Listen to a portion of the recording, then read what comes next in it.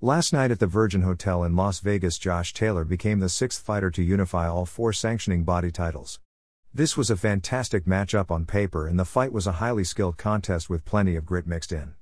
Going in, I expected a toe-to-toe war with each fighter throwing 1,000 punches and having a dramatic fight to the finish. The actual bout was more of a chess match, with both fighters patiently taking turns trying to exploit weaknesses. The first few rounds of the fight were very competitive and closely matched, as my scorecard and Andre Ward's scorecard were polar opposites after 4 rounds. I had Taylor ahead 39-36, whereas Ward had Ramirez winning 39-36.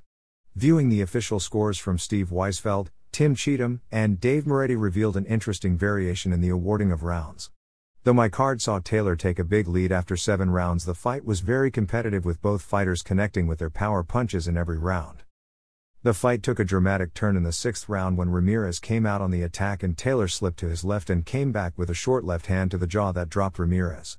Ramirez did not appear to be hurt and came back strong in the round with a nice 3-punch combination with a hard left hook to the ribs. Robert Garcia was very upset with Ramirez when he returned to the corner and instructed him to bend more at the waist when coming in and to be first.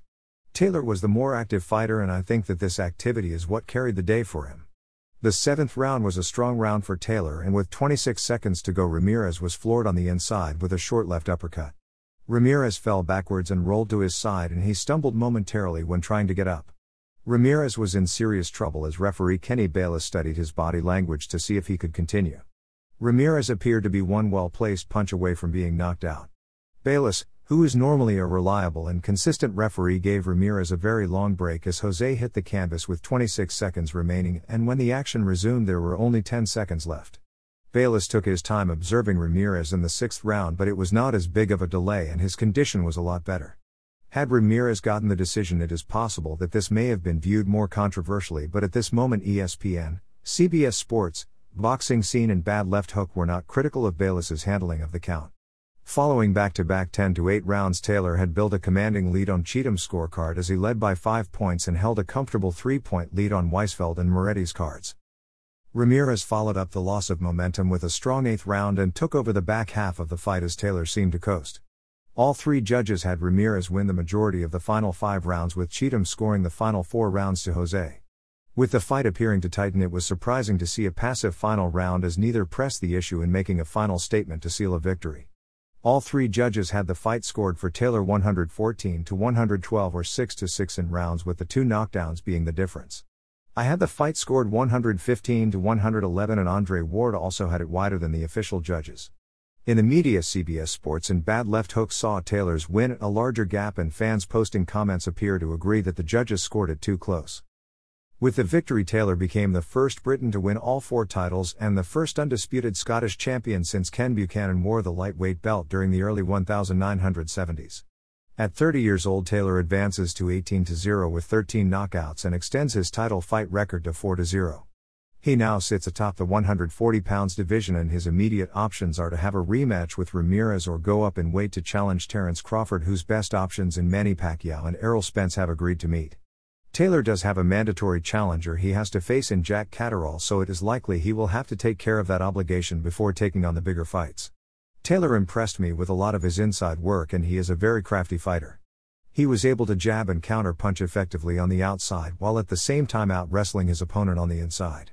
Taylor pushed down on Ramirez's head repeatedly and landed some good inside left hands when they were breaking from clinches. In brief pauses, Ramirez let his guard down like he expected Bayless to yell break and have them step back, but Bayless would let them work their way out.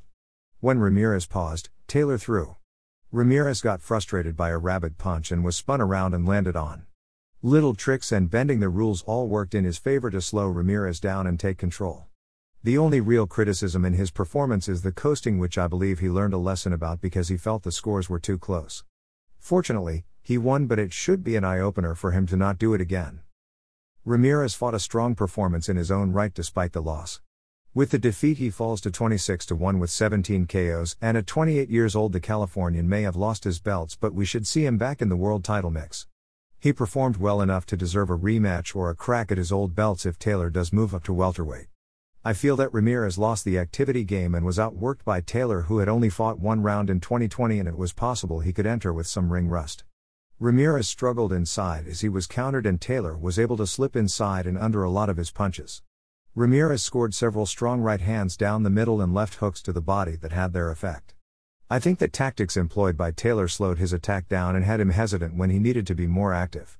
A rematch could be a very good fight and I think they should do it in the near future. Overall, these are the type of matchups that boxing needs to grow with a wider audience. Two undefeated title holders in their primes met on a non-pay-per-view telecast and delivered a highly skilled and competitive matchup. There were knockdowns, blood, and some bad blood antics from both fighters.